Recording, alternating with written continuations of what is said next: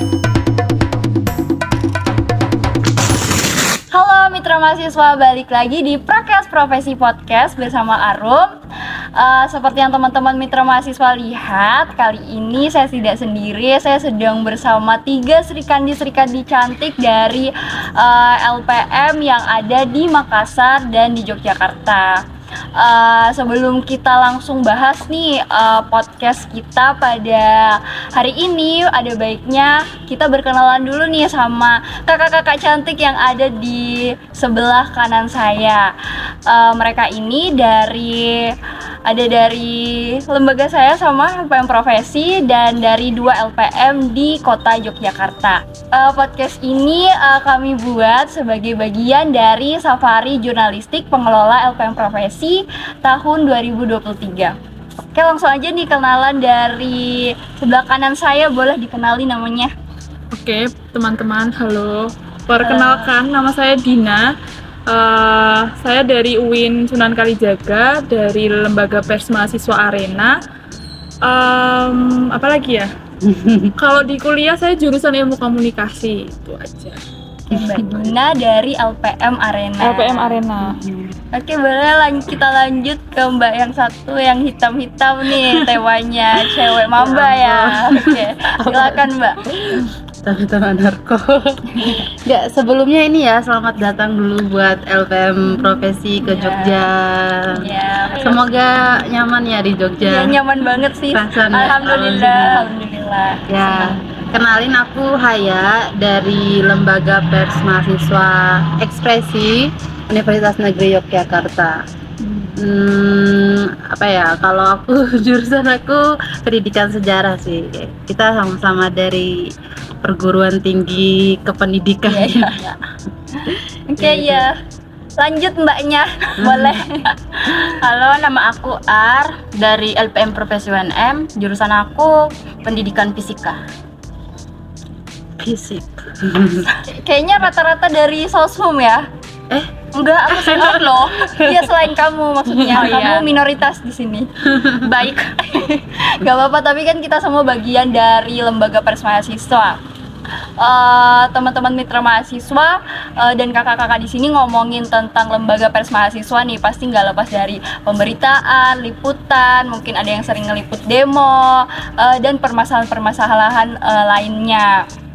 Nah, aku tuh pengen nanya nih, mungkin Mitra Mahasiswa juga bertanya-tanya nih, walaupun nggak ada yang pernah nanya sih, mungkin dalam hatinya gitu, walaupun nggak pernah nanya secara langsung, gimana sih pengalaman menjadi bagian dari Pers Mahasiswa dari berbagai LPM ini. Mungkin yang pertama bisa dari LPM Ekspresi dari Mbak Haya, boleh diceritain pengalaman menariknya selama menjadi bagian dari Persma. Kalau aku sih pengalaman menarik tuh satu, aku pernah ngeliput isu kampus gitu tentang cleaning service di kampus. Ya, gimana tuh Mbak? Di UNY, khususnya di Fakultas tut di sensor ya gitu. Nah gitu, jadi aku kan selama pandemi tuh tetap di Jogja ya gitu, di Jogja gitu, jadi ngelihat gitu gimana Jogja itu kota mati, sempat jadi kota mati, begitu pula dengan kampus. Nah tapi masih ada yang bekerja nih gitu di tengah kota yang mati itu gitu, dan mereka mau nggak mau bekerja untuk menghidupi kehidupan mereka, terutama yang masih bekerja nih orang-orang domisili Jogja gitu. Nah jadi aku tuh di kampus tuh suka jalan-jalan pagi-pagi karena sepi, nggak ada orang, kayak gimana gitu vibe-nya gitu. Nah terus aku sering lihat mereka ngebersih-bersih. Nah akhirnya sempat tanya-tanya mereka bersih-bersih gimana, dan pas aku lebih masuk gitu ke obrolan mereka gitu, nah ternyata ada suatu rangkaian bisnis yang besar gitu untuk satu hal yang bernama kebersihan ini gitu. Jadi si orang-orang cleaning service itu mereka adalah rekrutmen dari beberapa perusahaan gitu, dan mereka setiap fakultas itu perusahaan rekrutmennya itu beda-beda kayak gitu, dan mereka itu di bawah pembayarannya itu atau kontrak pembayarannya itu di bawah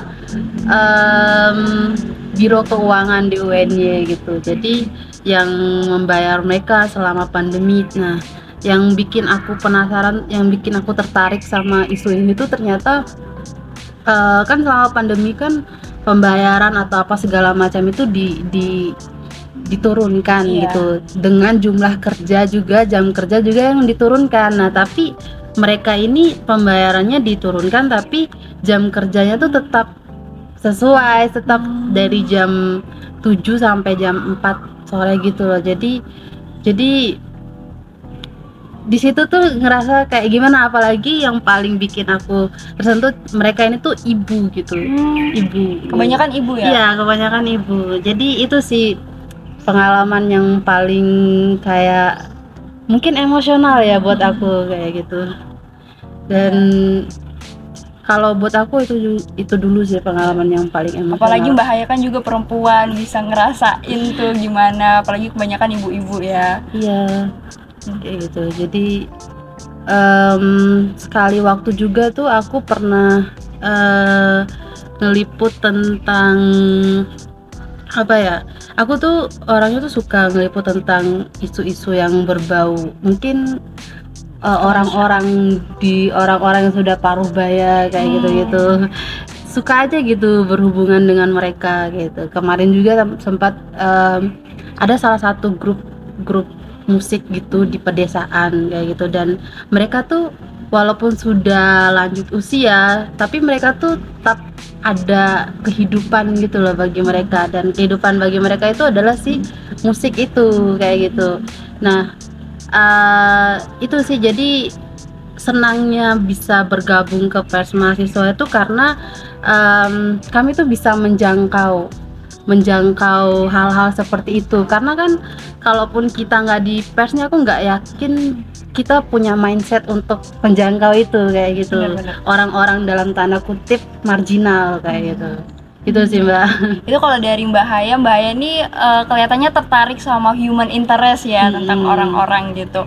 Kalau dari Mbak Dina nih, dari LPM Arena, gimana sih pengalaman menariknya? Kalau dari aku di Arena ya, ditanyain hal yang menarik gitu di Arena. Sebenarnya semua isu yang aku liput itu semuanya menarik gitu buatku. Cuman kalau apa ya yang bisa aku ceritakan, mungkin sama kayak Haya yang dia itu bisa bikin aku ternyuh gitu, emosional. Kayak kemarin itu kan ketika rame-ramenya omnibus itu kan ada ada demonstrasi besar-besaran di depan DPRD itu, sampai ada yang kebakaran itu juga, dan itu beberapa mahasiswa itu ditarik paksa sama polisi, ditangkap paksa kayak gitu, dan tanpa proses pendampingan kayak gitu. Dan mereka, posisi mahasiswa itu ada beberapa yang pelajar juga, bukan mahasiswa doang tapi pelajar-pelajar, otomatis tuh yang namanya juga anak muda, mahasiswa itu kan punya orang tua gitu. Nah, aku ngeliput dari sudut pandang perjuangan orang tua atau keluarga mereka, yang gimana sih aku punya anakku tiba-tiba ditelepon, dikabarin bahwa anakku itu ikut demo, terus dia ditangkap polisi gitu kan, pasti orang tua panik. Nah, aku mengikuti orang tua itu yang ada salah satu anak muda yang dia tuh ditangkap paksa, terus orang tuanya itu datang dari, aku lupa, Purwodadi atau Temanggung gitu. Terus kayaknya dari Temanggung sih, aku agak lupa. Terus dia itu mengikuti atau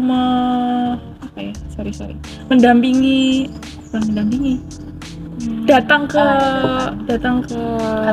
kantor polisi untuk nanyain anaknya, tapi kayak susah gitu. Nah, aku mengikuti itu dari awal sampai akhir, sampai aku juga ikut masuk kayak gitu.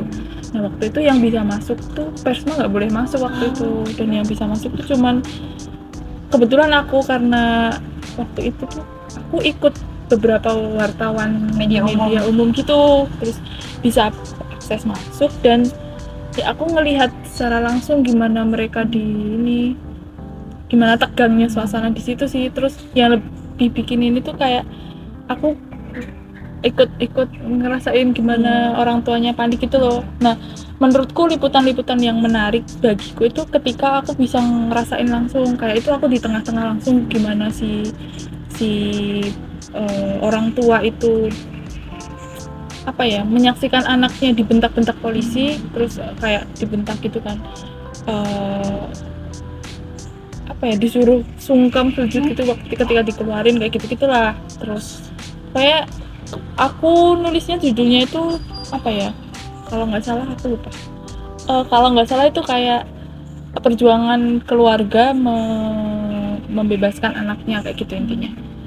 Itu kedua sih waktu aku di Kulon Progo gitu, di liputan pascanya sih, bandaranya itu kan ada beberapa narasumberku itu yang bahkan aku nggak kuat untuk wawancara karena dia nangis duluan karena Mbak jangan udahlah Mbak jangan bahas itu lagi, aku nggak kuat, sampai badannya gemeter gitu loh, karena ya dia menyaksikan secara langsung gimana rumah yang dia tinggali sejak lahir itu digusur gitu, ruang hidup mereka itu digusur secara semena-mena gitu, dan mereka masih punya memori soal itu gitu. Dan aku ketika nanya jadi kayak gini ya, kayak gitu kok dia malah nangis, jadi aku nggak nyaman untuk ini. Tapi itu berkesan. Kalau ditanyakan yang menarik itu secara aku personal itu berkesannya karena ya aku bisa merasakan langsung gitu, tidak hanya kayak aku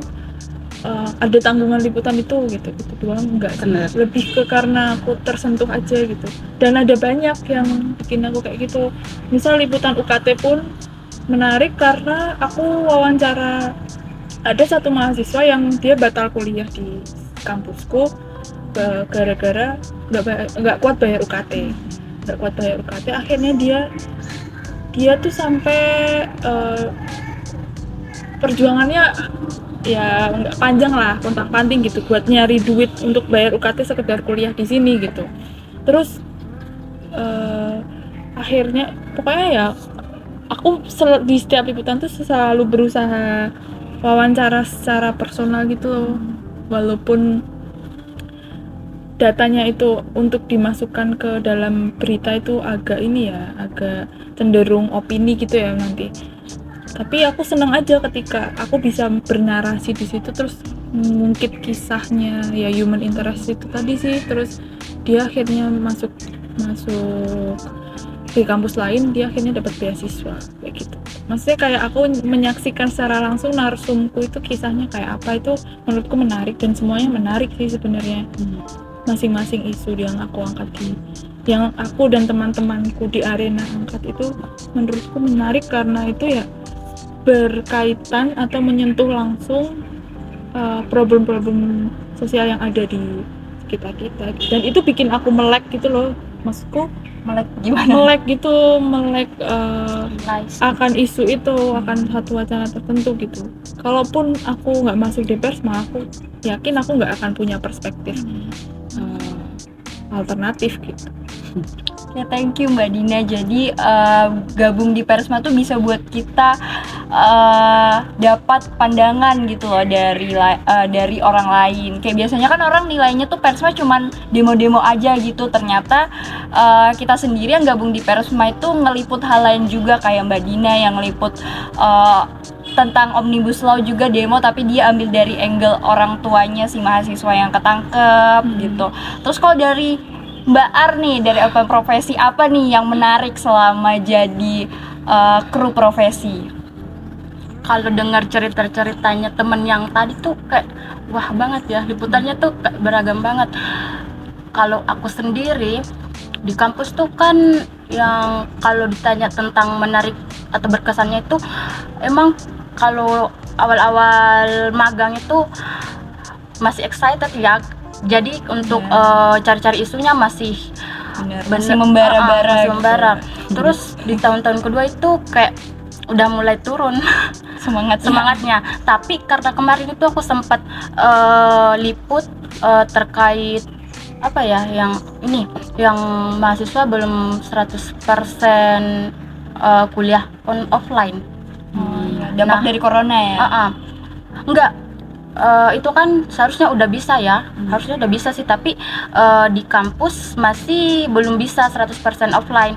Nah, terus ada nih maba yang udah sewa kos dari jauh, dari luar daerah, bahkan luar provinsi tuh, dia udah jauh-jauh datang ke Makassar nyewa kos. Pas udah penerimaan mahasiswa baru diumumin katanya untuk maba itu online. Nah kan mahasiswa yang rantauan ini kasihan, dia udah jauh-jauh, udah bayar kos juga, tapi malah online. Nah, berarti mulai offline-nya kapan, Mbak? Semester ini. Sama dia juga. Semester yang akan datang ini, insya Allah. Iya. Belum berarti. Yang kalau UN-nya udah dari semester 4 ya? Kalau UN-nya tuh semester 4, semester genap kemarin. Dari 2002 bulan Agustus ini, semester gasal tahun ini. Nah, awalnya tuh isu-isunya bakalan online itu di semester genap tahun ini juga, berarti awal Januari toh. Nah, tapi ternyata nggak jadi. Banyak kasusnya yang dari luar daerah, luar provinsi udah cari-cari kos, malah udah DP, ternyata nggak jadi gitu. Iya. Gimana Mbak? Banyak peluang dari maba-maba itu kayak, ya Allah kasihan nih anak orang. Udah jauh-jauh, apalagi mereka kan masih awam ya untuk ini masuk kampus.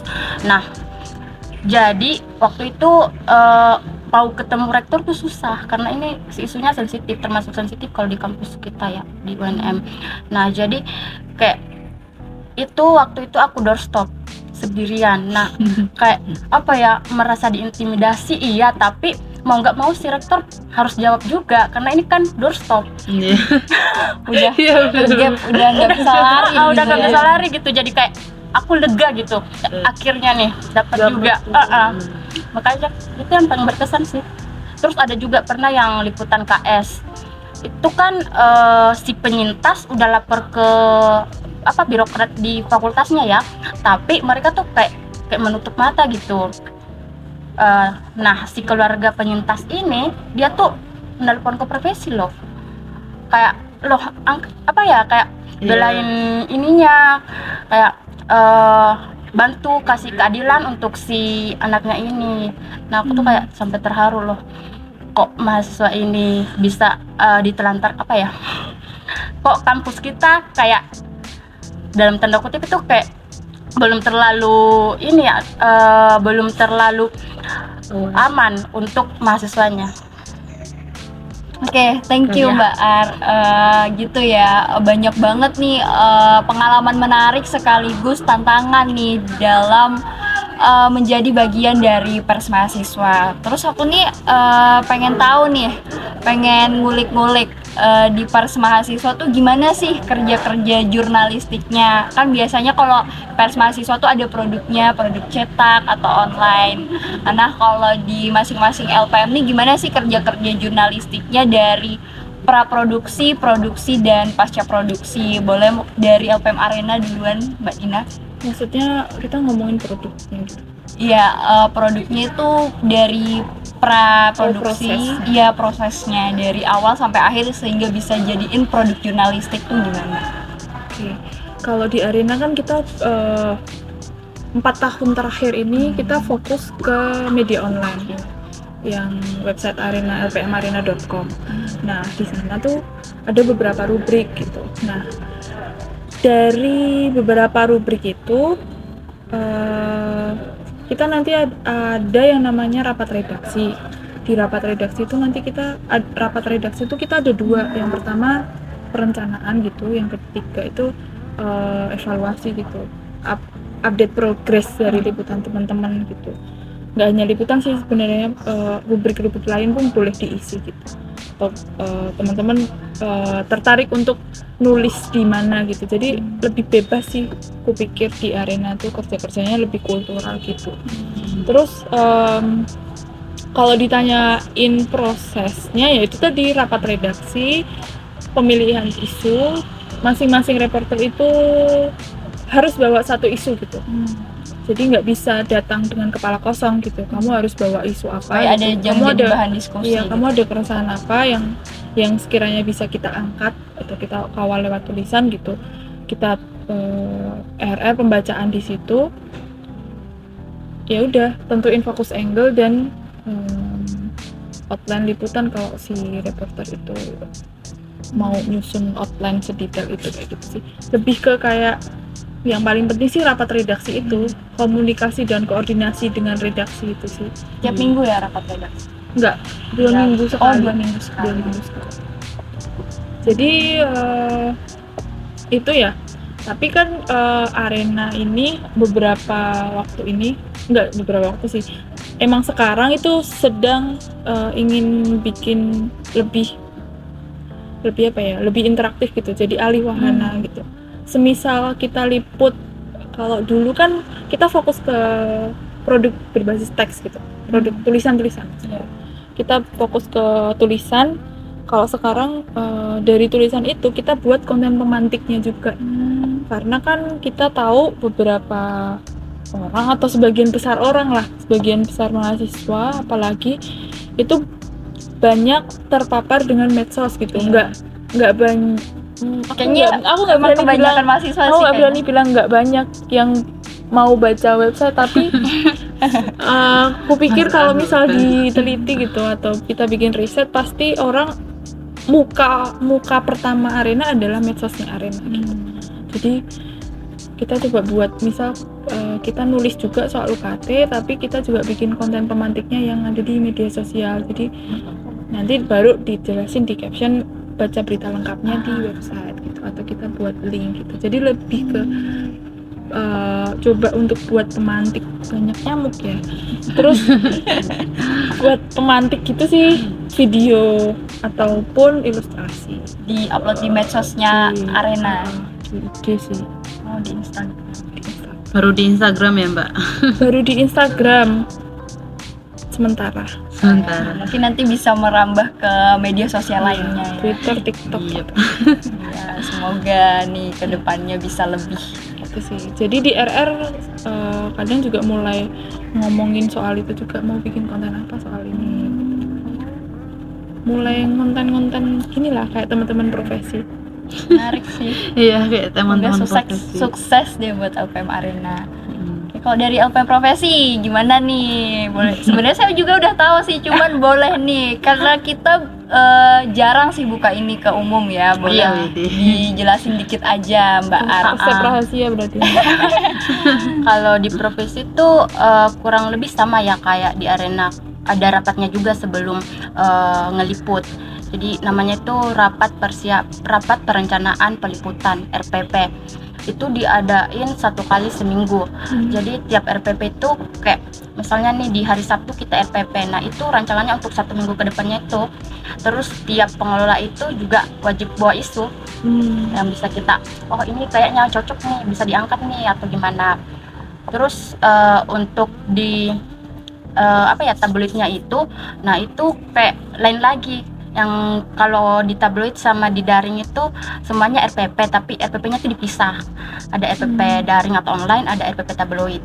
Karena nggak menutup kemungkinan isu yang di online itu nggak diangkat di tabloid. Karena kan kalau online itu tiap hari ya, kalau tabloid itu 1 kali terbit 1 bulan.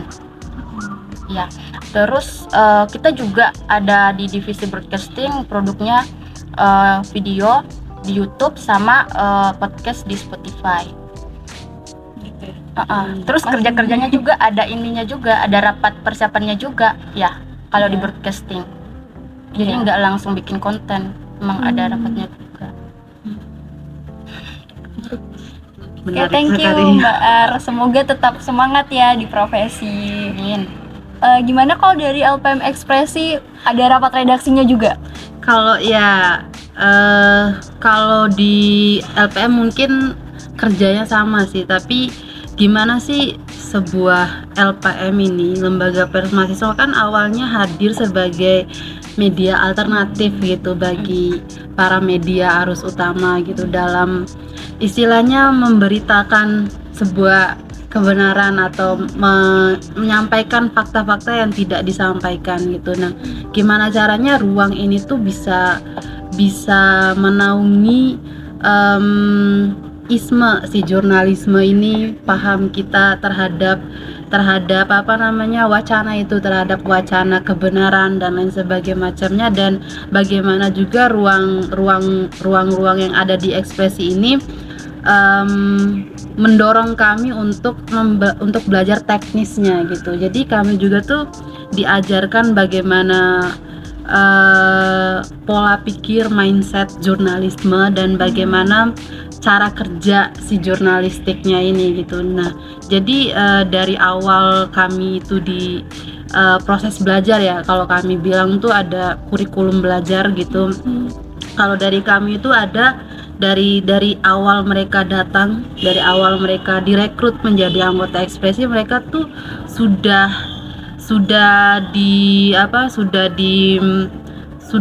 dibukakan pengetahuan tentang ini orang-orang tertindas, terpinggirkan dan lain sebagainya macamnya, dan itu nggak tahu kenapa itu wajib gitu, itu harus wajib dibukakan gitu, karena dari membukakan ruang-ruang atau pemikiran ke sana akan memantik mindset mereka ke arah-arah yang lain gitu, yang sifatnya itu akan membela orang-orang ini gitu, orang-orang tertindas.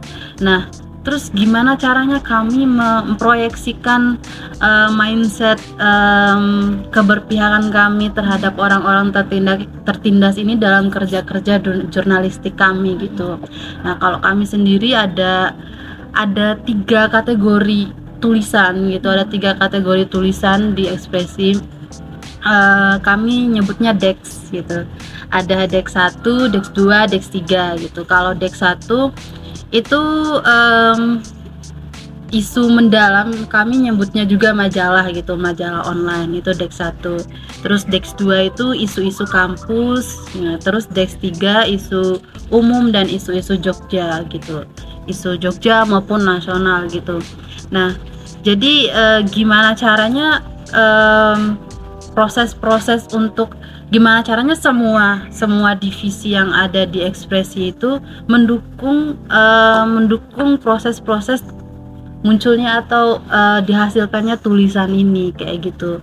Jadi kurang lebih seperti itu. Nah, di samping diterbitkannya tulisan, ternyata mereka juga tuh harus mementingkan hal-hal yang lain juga nih, misalnya wacananya si anggota gitu. Kayak kami tuh punya target dalam setahun tuh udah baca berapa buku wacana kayak gitulah gitu. Terus ada jaringannya si anggota tuh kayak gimana. Jadi kami ada nama satu divisi tuh NGO gitu. Jadi kami bakalan mengunjungi tempat-tempat konflik, kebanyakan itu sih tempat-tempat konflik. Terakhir itu kami pernah ke Jomboran itu, jadi ada orang-orang di samping jadi di Jomboran itu kan dilintasi oleh Sungai Progo gitu. Nah, orang-orang di pinggiran Sungai Progo ini mau digusur buat ada proyek pembesaran sungai, kalau nggak salah ya, pembesaran sungai.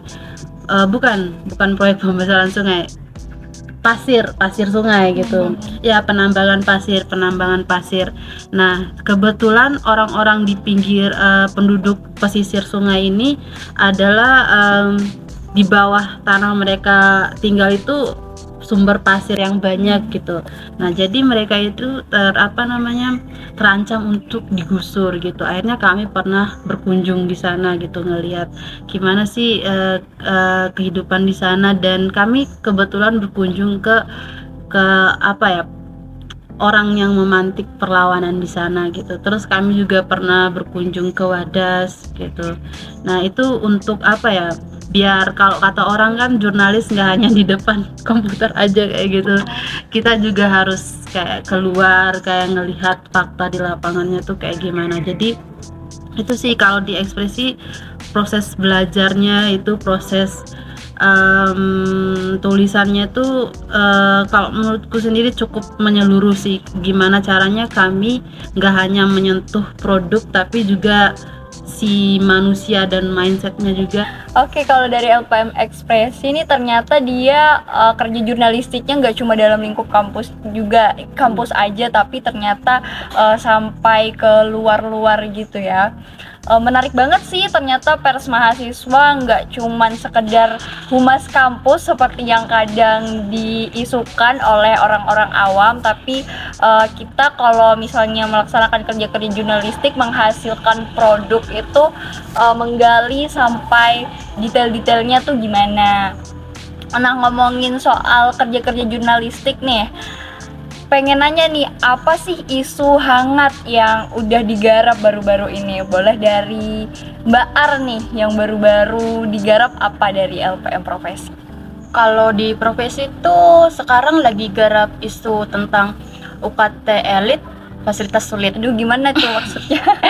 Jadi kita di UNM itu kan ada beberapa fakultas yang nerima mahasiswa baru itu kayak semakin tahun semakin meningkat, tapi fasilitasnya dia nggak bertambah-tambah, atau kelasnya itu aja, tapi mahasiswanya nambah tiap tahun. Mahasiswanya nambah, kelasnya itu aja. Kelasnya, ruangannya itu aja. Jadi banyak mahasiswa, terutama yang di fakultas ini tuh yang menerima banyak mahasiswa baru itu kayak mengeluh. Mereka kan UKT-nya juga terbilang mahal ya. Dari semua fakultas di UNM, dia tergolong yang paling mahal UKT-nya. Fakultas itu 9 juta. Fakultas paling mahal itu 9 juta, tapi dia online. Nah, kayaknya jadi, bisa ketebak nih fakultas mana. Yang itu kan yang bisa terbang gitu nanti. Kayaknya itu deh. Apa yang bisa terbang? Yang dia kalau ada kayak mobil listrik gitu-gitu. Kayak gitulah. Ya, intinya ada ya fakultas yang UKT-nya selangit tapi fasilitasnya mereka tuh masih minim gitu. Nah, apa nih tantangannya tuh Mbak Ar? Itu tadi UKT elit fasilitas sulit tuh, tantangannya gimana selama garap isu itu? Tantangannya itu ada di data.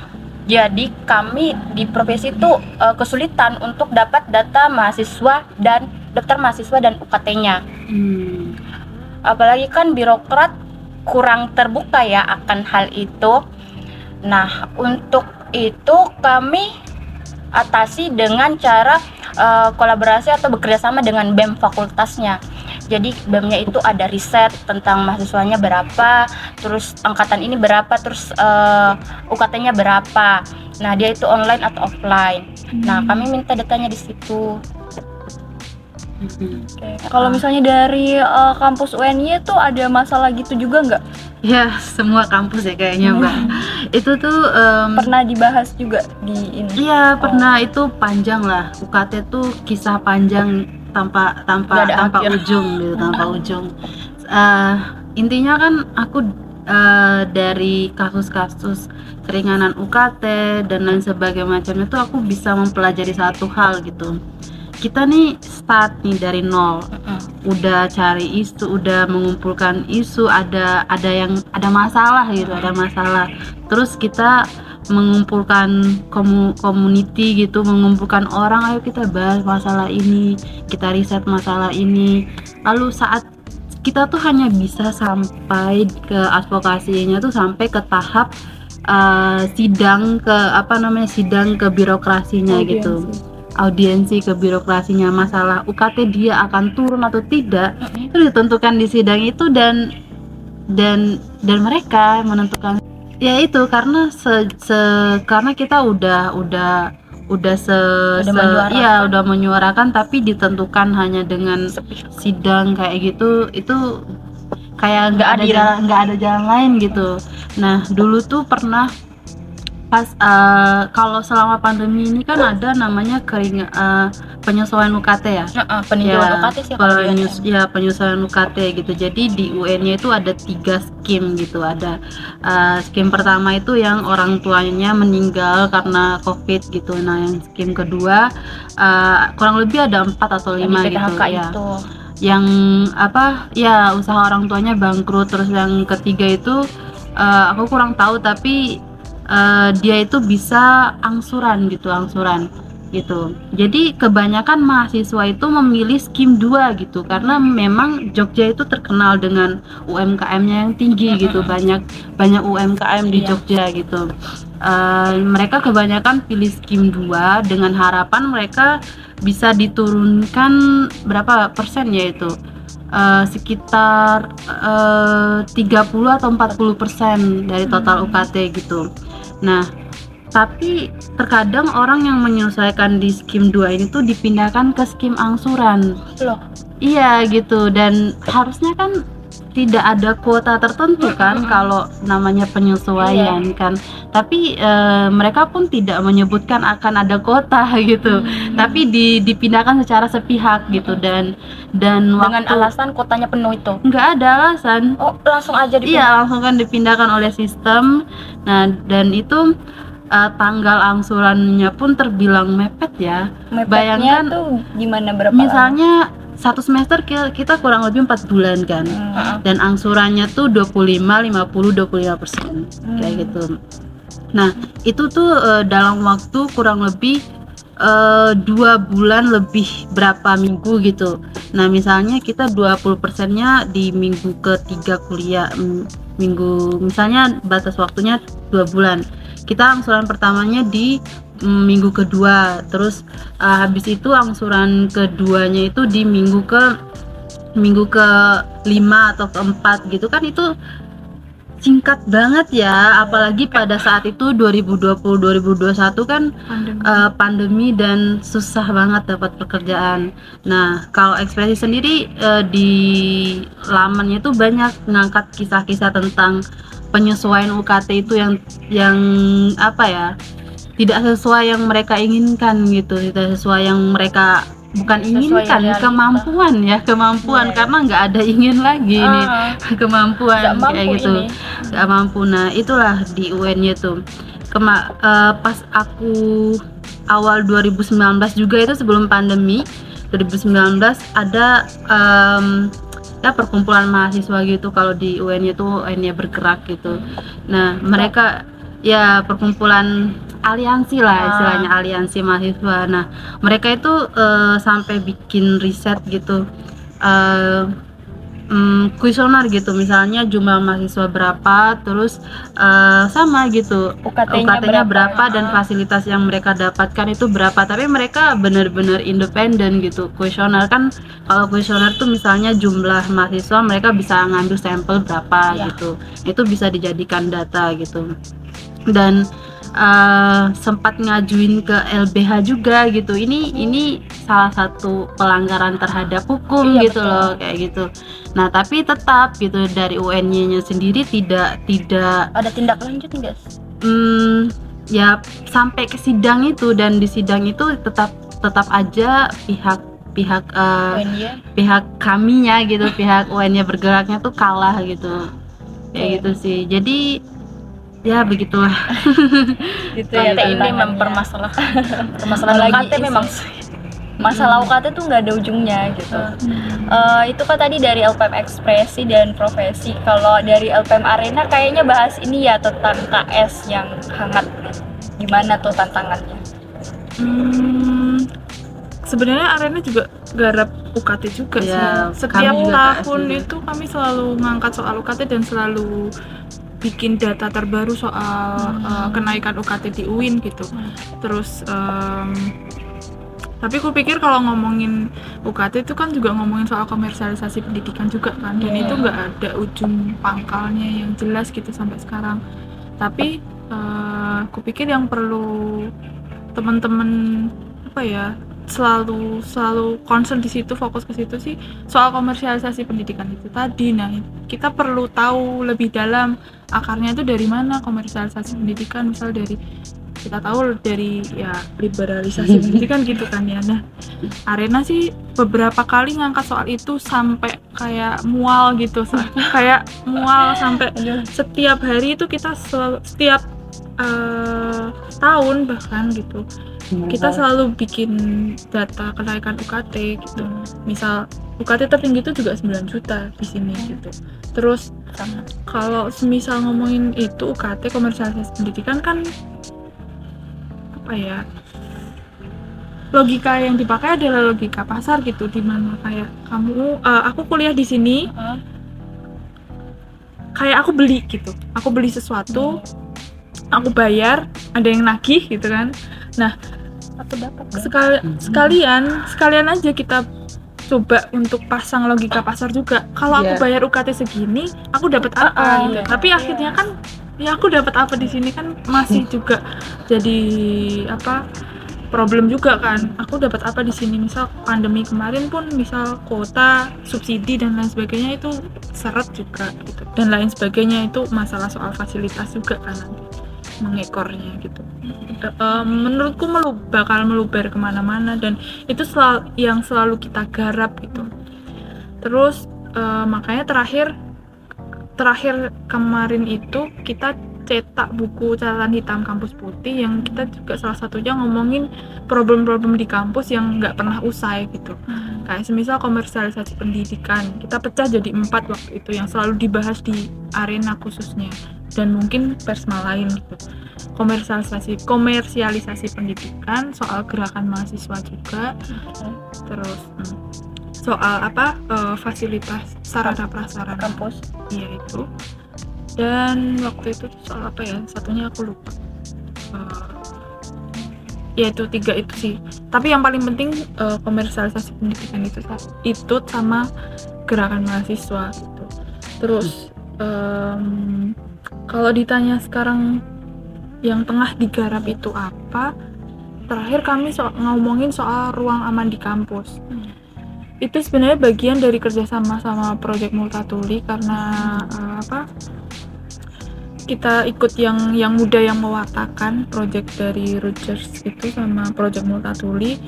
Terus kebanyakan kalau ngomongin ruang aman, ngomongin isu-isu kekerasan seksual yang ada di kampus, itu kebanyakan kita fokus ke kasusnya. Ya nggak sih, maksudnya orang akan penasaran dengan kasusnya kayak gimana, kronologi lengkapnya dan lain sebagainya. Kupikir perlu ada, ya itu penting juga, tapi kupikir perlu ada alternatif lain gitu. Karena kita kan cah pemikiran alternatif. Jadi kayak penting juga kita ngomongin fenomenanya juga gitu loh. Kenapa sih ketika ada kabar desas-desus kasus KS di kampus, entah kenapa, entah di UIN atau di kampus lain juga selalu mangkrak gitu. Yang aku maksud mangkrak adalah kabar itu sempat ramai dalam satu waktu, setelah itu tenggelam, kayak timbul tenggelam gitu loh. Habis itu redam lagi, nggak ada suara apapun. Itu kasusnya diadvokasi sejauh mana itu nggak ada. Dan pun ketika ramai, gerakan kolektif yang turut ikut pun kayak terkesan jangan-jangan cuma penasaran ngikut. Iya, entah panas-panasnya doang. Ngikut atau cuman berhenti di rasa penasaran gitu. Nah itu yang ingin kita liput, sejauh mana advokasi kasus KS di UIN. Nah itu kemarin kami bikin survei ruang aman kampus putih namanya. Kita sebar kuesioner di sekitaran kampus dan cukup antusias yang respons sih. Jadi dalam 1 jam aja udah berapa puluh yang ngisi gitu. Nah itu kupikir jadi nafas segar buat kita gencatin ruang aman di kampus ini. Cuman nggak langsung ngambil bubur panas di tengah gitu. Jadi dari pinggir dulu, dari fenomena yang besar dulu soal advokasinya dan layanan yang ada di sini. Itu sih yang lagi kita garap. Ya, layanan dan mungkin di sini kan ada kayak ya pusat layanan yang dia menangani dan itu pun masih merangkak banget gitu loh. Jadi kita ya katakanlah menilai atau melihat layanan yang ada di UIN ini tuh sejauh mana gitu. Dan gimana itu sebanding dengan kepercayaan mahasiswa atau publik sendiri soal advokasi yang ada di kampus ini. Kalau misal pun advokasinya besar gitu, tapi kepercayaan mahasiswa untuk melapor, untuk berani bersuara itu juga kecil, itu kan berarti jadi pertanyaan, ada apa gitu dan kenapa. Nah itu yang pengen kita ulik di proyek Ruang Aman Kampus Putih itu kita ya katakanlah proyek itu sih kita bikin kayak proyek Ruang Aman Kampus Putih gitu, dan akan berlanjut juga. Terakhir kemarin ngomongin soal itu. Keren banget sih itu yang dari LPM Arena. Jadi bisa aku simpulin juga di Persma itu selain kerja-kerja jurnalistik dari internalnya Persma itu sendiri, kontribusi para mahasiswa juga tuh turut membantu kami gitu yang bergabung di Pers Mahasiswa tuh ngegarap suatu isu kayak Mbak Dina tadi sebar kuesioner tentang KS, terus di LPM Profesi juga kerja sama lembaganya gitu. Mungkin juga di LPM Ekspresi ada bentuk kerjasama lain dengan teman-teman mahasiswa untuk ngegarap suatu isu. Terakhir nih dari LPM Profesi, LPM Ekspresi, dan LPM Arena, kenapa sih Mas sampai sekarang masih bertahan di Pers Mahasiswa padahal tuh udah tahu gitu. Tadi udah diceritain jatuh bangunnya ngerjain suatu liputan, tantangannya, terus gimana caranya cari solusi supaya suatu isu yang digarap tuh bisa selesai, karena kan orang umum yang awam gitu kan nggak mau tahu gitu gimana kita kerja kita, taunya kita ya nyampain informasi gitu jadinya gini, informasi yang kita dapat segini. Jadi gitu gimana, apa sih yang buat tetap bertahan jadi bagian dari Pers Mahasiswa? Boleh dari LPM Ekspresi Mbak Haya duluan. Belum demi sekali ya. Nggak, apa namanya, lebih ke lebih ke itu. Kalau mungkin beberapa organisasi itu mereka mendapatkan insentif gitu dari si organisasi ini. Nah, lebih ke kita memandang organisasi ini tuh sebagai apa? Apakah sebagai pusat untuk mendapatkan insentif, atau sebagai ruang aman kah, sebagai ruang belajar kah, atau sebagai ruang untuk berfafifu mengenai idealisme kayak atau gitu. Biasanya ada yang iseng doang gitu. Iya, ada yang iseng doang kayak gitu, gabut kayak gitu. Nah, kita mandang ruang yang bernama LPM ini tuh sebagai apa kayak gitu. Nah, menurutku sendiri si LPM Ekspresi ini, atau mungkin teman-teman yang lain juga ngerasa ini tuh kayak gerbang kita untuk mengenal dan juga mengakses para apa namanya, orang-orang atau isu-isu atau objek atau hal-hal yang menurut orang itu tidak belum dibahas atau tidak dipikirkan untuk dibahas kayak gitu, misalnya kaum marginal dan lain sebagainya macamnya. Karena yang aku lihat tuh misalnya saat isu queer atau isu LGBT atau isu KS itu kan berawal dari orang-orang yang punya mindset akan orang-orang terpinggirkan gitu. Misalnya isu-isu tentang inklusivitas dan lain sebagainya macamnya. Nah, mereka itu satu rumpun gitu dengan si LPM ini gitu. Dan LPM ini kan dari kalau kami kan ada undang-undangnya di LPM, kalau sebutannya itu ADART ya gitu. Nah, itu tuh sudah ada gitu, pihak udah dicantumin gitu, pihak yang kita bela di sini tuh siapa gitu, kayak orang-orang marginal dan lain sebagainya macamnya. Dan itu akan terus ditanamkan gitu ke anggota-anggota. Dan menurutku itu menjadi gerbang utama untuk mengenal mereka dan mengakses mereka kayak gitu. aku awalnya gitu sih. Gerbang untuk mengakses kayak gitu. Walaupun kita punya gerbang lain, tapi mungkin gerbang ini lebih ideal kayak gitu. Itu sih. Ya, thank you Mbak Haya. Kalau dari Mbak Dina nih gimana? Apa sih tadi pertanyaannya? Kenapa sih masih bertahan di Persma di tengah lika-likunya gini, ngeliput gitu sana sini? Kenapa sih? Aku sih asik-asik sebenarnya, liputan asik-asik, wartawan kaleng-kaleng gitu.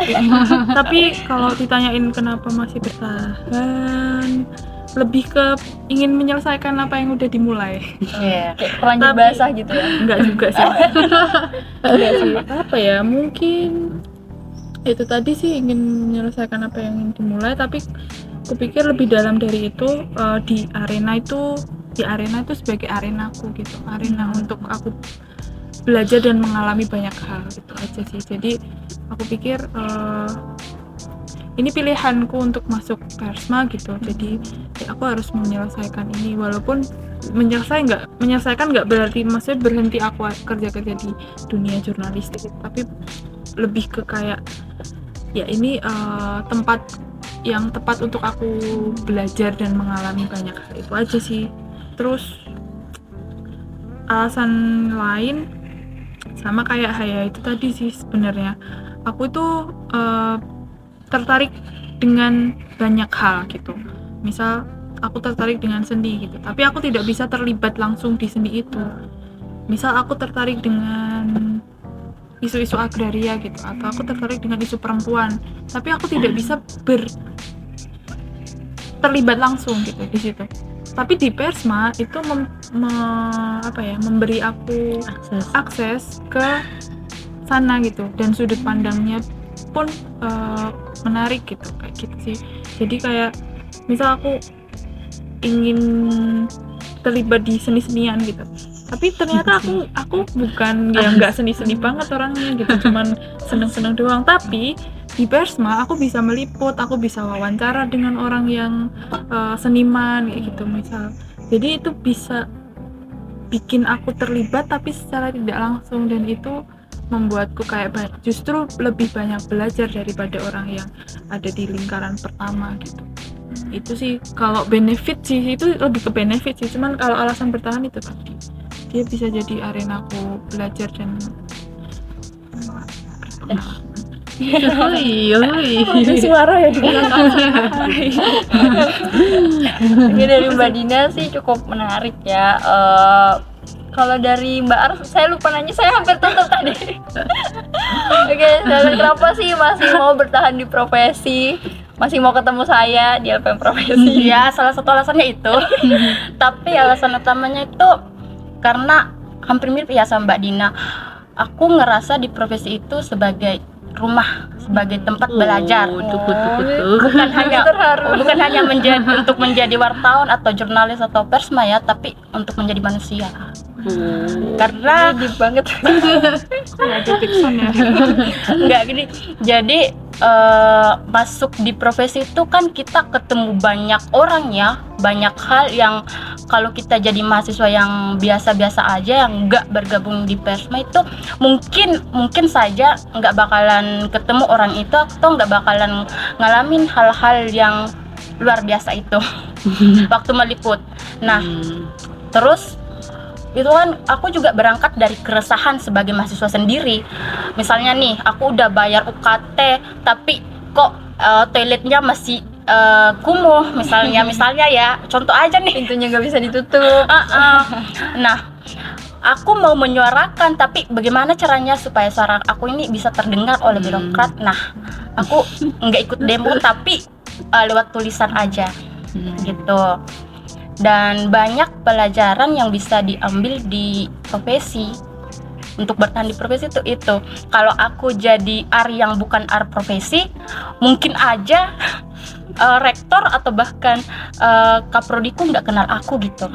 Ya, sekarang kenal. Alhamdulillah. Jadi gitu Mbak Arrum. Oke, itu aja tadi pengalaman-pengalamannya banyak menarik tadi dari yang kita bahas, pengalaman menarik sebagai pers mahasiswa, terus isu-isu hangat yang baru dibahas, proses-proses jurnalistik gimana dalam menghasilkan karya jurnalistik, lalu kita juga bahas tantangan nih dan gimana cara mbak-mbak ini bertiga dalam mbak-mbak cantik ini dalam mengatasi suatu tantangan sehingga nantinya bisa menghasilkan produk jurnalistik yang bisa dinikmati oleh masyarakat kampus maupun umum. Oke, segitu aja ya podcast kita pada kali ini. Untuk mitra mahasiswa, makasih udah nyaksiin podcast kali ini. Nantikan podcast selanjutnya hanya di Profesi TV. Oh ya, jangan lupa subscribe YouTube Profesi TV, subscribe juga channel Spotify, ada Profesi Podcast, dan Instagram @profesi UNM, dan media sosial profesi lain kita juga ada Twitter. Itu aja. Pokoknya nantikan konten selanjutnya hanya di Profesi TV. Arena juga boleh nggak? Oke, boleh. Jangan lupa follow LPM Arena. Oke, nanti dicantumin di sini di bawah. Ya, LPM Ekspresi juga ya. Ya boleh. Instagram Ekspresi pribadi juga online. boleh. Nggak pernah minta loh Arena sebenarnya. Cuma di sini. Eksklusif hanya di boleh, Profesi. nggak boleh sih. Diwajibkan follow. Nantikan konten selanjutnya hanya di Profesi TV. Yeay.